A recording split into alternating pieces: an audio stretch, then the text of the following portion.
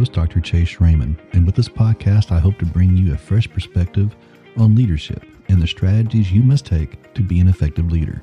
We will focus on what it takes to lead today so you can achieve tomorrow's goals.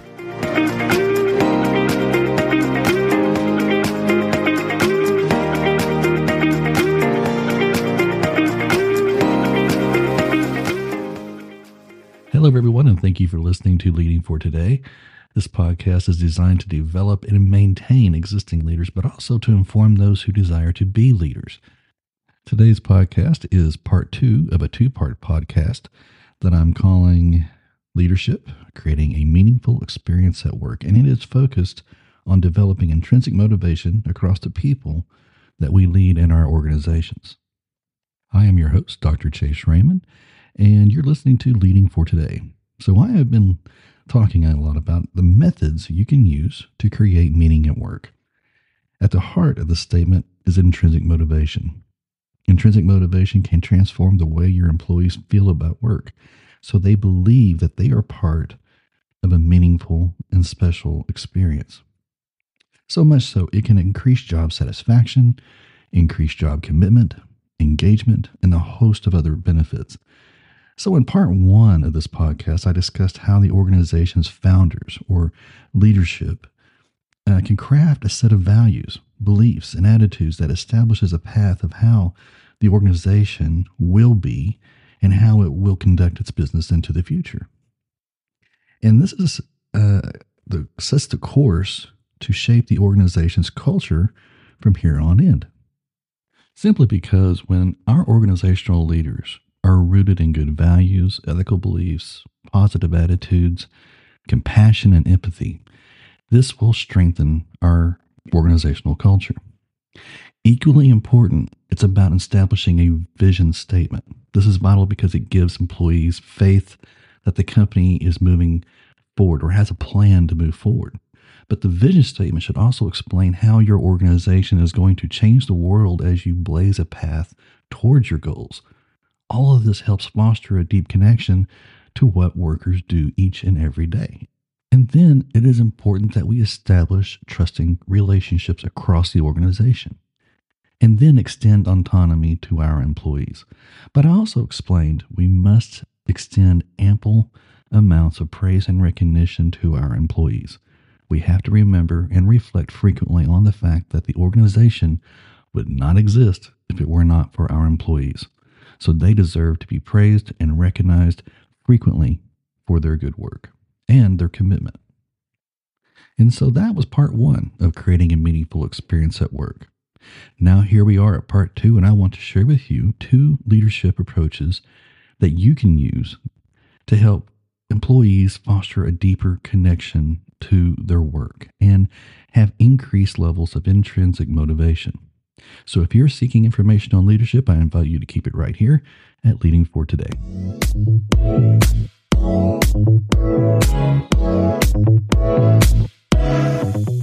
All right, on this part 2 of creating a meaningful experience at work, I want to share with you 2 different approaches to leadership. Both have the same objective. That is, they are very effective at developing a meaningful relationship between the leader and other members of the team, which in turn fosters greater intrinsic motivation within their employees. And I'm talking about servant leadership and spiritual leadership specifically. You may have heard of one or both of these leadership approaches. Both are very effective at increasing levels of intrinsic motivation, which is essential across your team, your department, or the entire organization. So let's first discuss servant leadership. This is a term that is used quite frequently these days in terms of leadership. It's much like transformational leadership when it was first developed in the 1970s. If you're not familiar with servant leadership, it is a leadership approach that centers around the leader serving others as a priority. It's truly a reversal from other types of leadership theories. Servant leaders want to lead by serving and to serve first. This means serving employees, customers, stakeholders, and even a sense the community. To be a servant leader, it is something that you have to truly and fully understand and embrace. If not, your efforts will look very contrived and not authentic. As a servant leader, your role is also to be a nurturer, and to be someone who nurtures others. This entails quite a few responsibilities. First, servant leaders encourage members of their team to bond with one another. The primary reason is quite simple. A team that bonds and have common goals will engage in collaborative efforts, and this leads to better outcomes. Meanwhile, it encourages kinship, understanding, personal growth, less stress, and of course, something meaningful. Now, if this bond begins to break down or relationships begin to fracture for whatever reason, it is up to the servant leader to strive to mend those relationships. Next, servant leaders have the responsibility to be community builders. Similar to building the bonds of a team, leaders search for ways to strengthen the bonds of each team that exist across the organization so that it reflects a tightly woven web of several teams. Like I said before, when we pull together and work as a collaborative unit, it will lead to better, stronger outcomes. So whether you lead a single team within the organization or you lead the entire organization, strive to pull everyone together and encourage them to achieve a common goal. It creates high levels of meaning across the team members simply because they believe they are part of something special. Another responsibility for servant leaders is to engage in what we call active listening and frequent reflection. Active listening is devoting 100% of your listening ability to whoever is talking to you. When the servant leader actively listens, they are demonstrating to the team member that you are important. What you are saying is important. This results in the team member gaining a sense that they matter. I also said another responsibility of the servant leader is to frequently reflect. I believe through frequent reflection, we gain a better understanding and greater insight into what is happening around us and a greater insight into who it is that we lead. This gives us greater ability to achieve our goals and lead our team more effectively. The next responsibility of a servant leader is to exhibit high amounts of compassion, empathy, understanding, and grace. Empathy and compassion is to show that you care about the well-being of others. To demonstrate understanding, you're telling others that you are sympathetic to their situation or you have the ability to extend forgiveness or grace. For example, if you are a leader and a member of your team has some suffering, maybe it's emotional because of a spouse who is extremely sick. Sure, you can grant them time off. They can take PTO, or in some worst case scenarios, maybe they can take the family leave. But you as a leader, you can personally reach out to that team member and ask if there's anything that you can do, maybe what the team can do or the organization can do to help them through this difficult time. Perhaps they don't need the time off, but their work product has taken a toll. A servant leader recognizes the human condition first and then extends some grace and understanding before extending any kind of corrective language.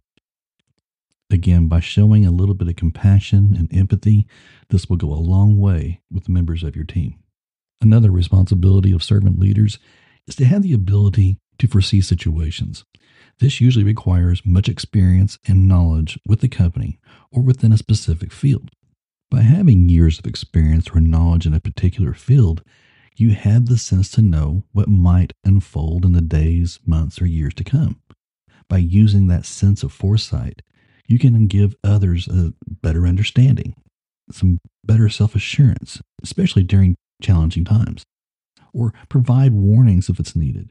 Or you can also be a source of innovation, simply by sparking conversations about what can be changed or developed to satisfy the needs of tomorrow. One of the last things I want to discuss is that servant leaders must be committed to the growth and the mindset of the people they lead. This means as a servant leader, you have the responsibility to do everything in your power to nurture the growth of your employees, whether this means personal growth, professional growth, or even spiritual growth.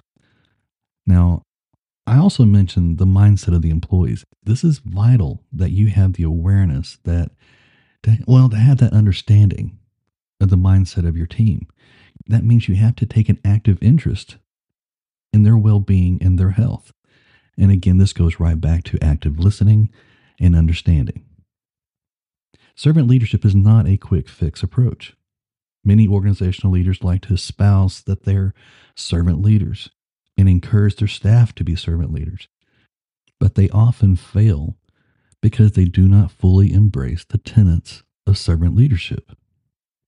For example, a leader will cry out that everyone needs to be a servant leader. I am a servant leader. Our organization needs to practice servant leadership. But if this leader, say it's a CEO, maybe it's a team leader or a department leader, maybe it's the owner, if they don't fully embrace and practice and demonstrate servant leadership practices, all their efforts are going to fall on deaf ears. Simply put, to instill servant leadership as part of your organizational culture, you, the leader, must be the example. You're setting the example for your organization. You are the prime example. If you are successful, servant leadership can indeed increase intrinsic motivation.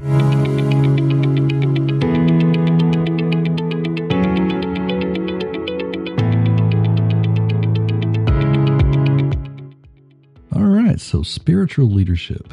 This is something that's relatively new in terms of the leadership world. And I briefly mentioned that servant leaders must be committed to the spiritual growth of their team. And we as leaders, we can do this through spiritual leadership. Spiritual leadership is very effective at fostering a deep meeting or making those deep connections to the workplace or to the organization. One reason is because spiritual leaders, much like servant leaders, they are not focused on formal position or having any kind of authority. It was developed the idea of developing people using understanding, compassion, hope, faith.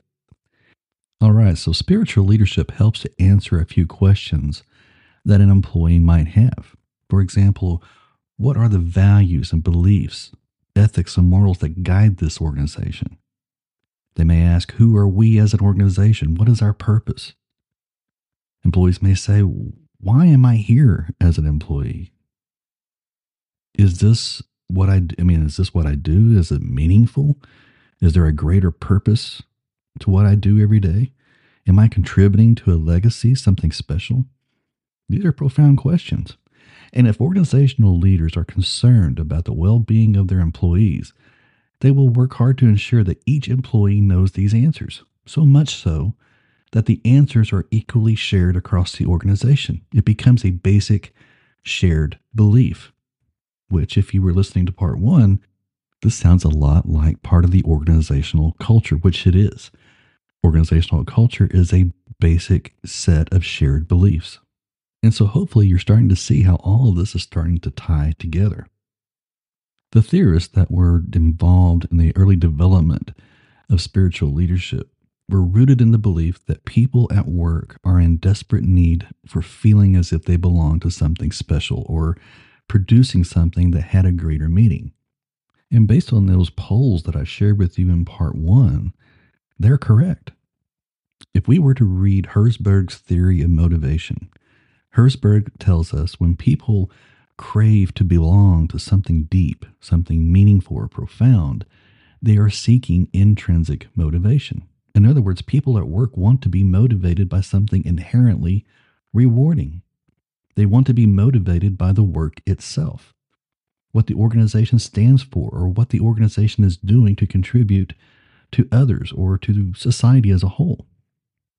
We see this type of inherent motivation driving people who are in public service careers like law enforcement, firefighters, nurses, doctors, and teachers. But not all jobs are public service type careers. In fact, most are not. And just to add, inherent motivation is a very powerful tool for leaders, because if a leader can tap into whatever intrinsically motivates somebody, there is a strong possibility that you can secure this individual through even the darkest of times within the organization, just because they love doing what they do or being a part of what matters to the organization, so much so that nothing else matters per se. While a leadership approach such as transformational leadership is aimed at taking an organization from one state of existence to a desired point of existence. Spiritual leadership is aimed at specifically fostering intrinsic motivation by tapping into the needs and the spiritual well-being of organizational members. If I had mentioned increasing the spiritual well-being of the members of your organization, say 10 or 15 years ago, people would probably look at me like I had two heads. But today, studies show that workers not only crave reasons to be intrinsically motivated, but they want that intrinsic motivation to be tied to something that attributes to something meaningful. In other words, workers are needing something called spiritual values. Last year on Forbes.com, it showed a poll, and 75% of Americans described themselves as being spiritual. But while a greater number of Americans are indeed spiritual, laws and policies are in place that often discourage such spirituality from being practiced in the workplace. That said, companies such as Chick-fil-A, Hobby Lobby, Keller Williams, Trigicon, Whataburger, and several others are not afraid of inserting its faith into its business practices and its organizational culture. And they tend to have higher levels of job satisfaction. So is there a connection there? Possibly so. Now, these companies are rooted in Christian faith. They are Christian faith-based organizations. But it's important to note that the tenets of spiritual leadership tell us not to necessarily make a synonymous connection with any form of organized religion. That said, I personally identify as a Christian. I'm a follower of Jesus Christ, and I would like to suggest there is no better way to satisfy the spiritual needs of your employees than by abiding by the lessons learned in the Holy Bible. That said, tenets of spiritual leadership should be looked at as fostering an environment that established a vision, altruistic love, and of course faith. All the hallmarks of Christianity. So let's begin with having a vision. When the members of the organization, the people that you lead, believe that the organization is not complacent, not sitting still, but rather embracing innovative ideas and striving towards a positive tomorrow, there are going to be encouragement inside your members. Much like people in the 60s were compelled to listen and believe Martin Luther King Jr. in his I Have a Dream speech. They want to believe and buy into a compelling vision of a brighter and prosperous tomorrow. Not only does this energize workers, but it increases their commitment and engagement to what they do. The next thing we should know about spiritual leadership is that leaders need to express altruistic love or compassion to those who they lead. When workers feel their organizational leaders have altruistic love, they will also find that their leaders demonstrate forgiveness, acceptance, and gratitude and compassion for others. This in turn fosters a belief that their leaders inside this organization embody a general expression of kindness to everyone within the grasp of the organization. Who wouldn't want to be a part of something special like that? In fact, studies show that altruistic love and compassion for others can greatly reduce mental health issues as well as other physical ailments such as anxiety, stress, and high blood pressure. And so we need to remember that a little love goes a long way. So if you're a leader, try to practice altruistic love. And so you'll experience these benefits, and so will the people that you lead. The last component is about faith.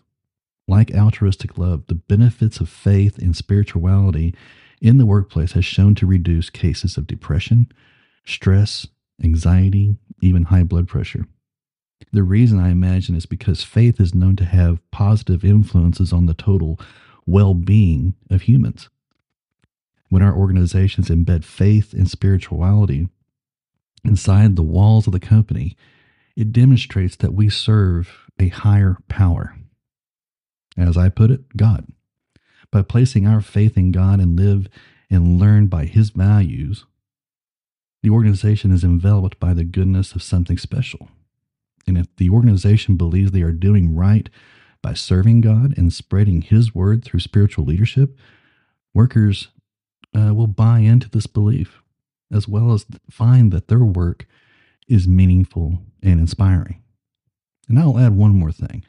After hearing this, and you still have questions, if employees need spiritual growth in the workplace, I would simply point you to Maslow's hierarchy of needs. I'm sure many of you have heard of this before. It's a triangular shaped model that represents various stages of human motivation. You may recall this from a psychology course in high school or college. At the very base level of the triangle, you have that basic human level of motivation that strives to get food and water and shelter. This is that basic level need. Then as you increase up the triangle, there's the need to feel senses of safety and security. Then it increases to another level where we need to feel love and social belonging. Maybe that's associated with family and friends or just a general acceptance. Then there's that point in our lives as we move up in our human needs that we need to fulfill self-esteem. This can be achieving status or some sort of recognition or prestige, anything to fill our ego. But it's the last stage that is important to this conversation. The last and highest level human need of motivation is self-actualization or self-fulfillment. This helps us to explain why humans have such a great need to find meaning in what they do, whether that be in their personal lives or the lives they experience at work. We have a higher nature that desires to do something worthwhile. And I believe what has been discussed over the past 2 episodes will help you achieve this very thing for your employees. So friends, if we want to achieve intrinsic motivation in our employees, just to recap, it all begins with values, beliefs, and attitudes of the organization. And let that frame the culture of the organization. Then we need to have a positive vision statement that gives us an indication of where we're heading and how are we going to get there and how we're going to change the world as we get there. Then we need to make sure that we have trusting relationships across the organization, so much so that we can extend autonomy to our members. And then we need to be so diligent at giving ample amounts of praise and recognition to our employees. And if you were listening carefully, you could see that these exact things that I just talked about in part 1 can also be done by practicing these 2 leadership styles I just discussed, servant leadership and spiritual leadership. If we as leaders serve others, serve them first and serve them well, and couple that with what it means to be a spiritual leader, which means exhibiting trust, love, compassion, and faith into our organization, it will increase the opportunity for workers to experience intrinsic motivation under your leadership. So there you have it. The keys to increasing intrinsic motivation and creating a meaningful experience at work. As always, I welcome your thoughts. Thank you for listening. I'm Dr. Chase Raymond. Thank you for listening to today's podcast here on Leading for Today. I hope each episode gives you insight on how you can lead your team and your organization toward achieving important goals and objectives. If you enjoyed this episode, please subscribe to this podcast and leave a rating and a review. And please tell your friends about us. Until next time, I'm Dr. Chase Raymond.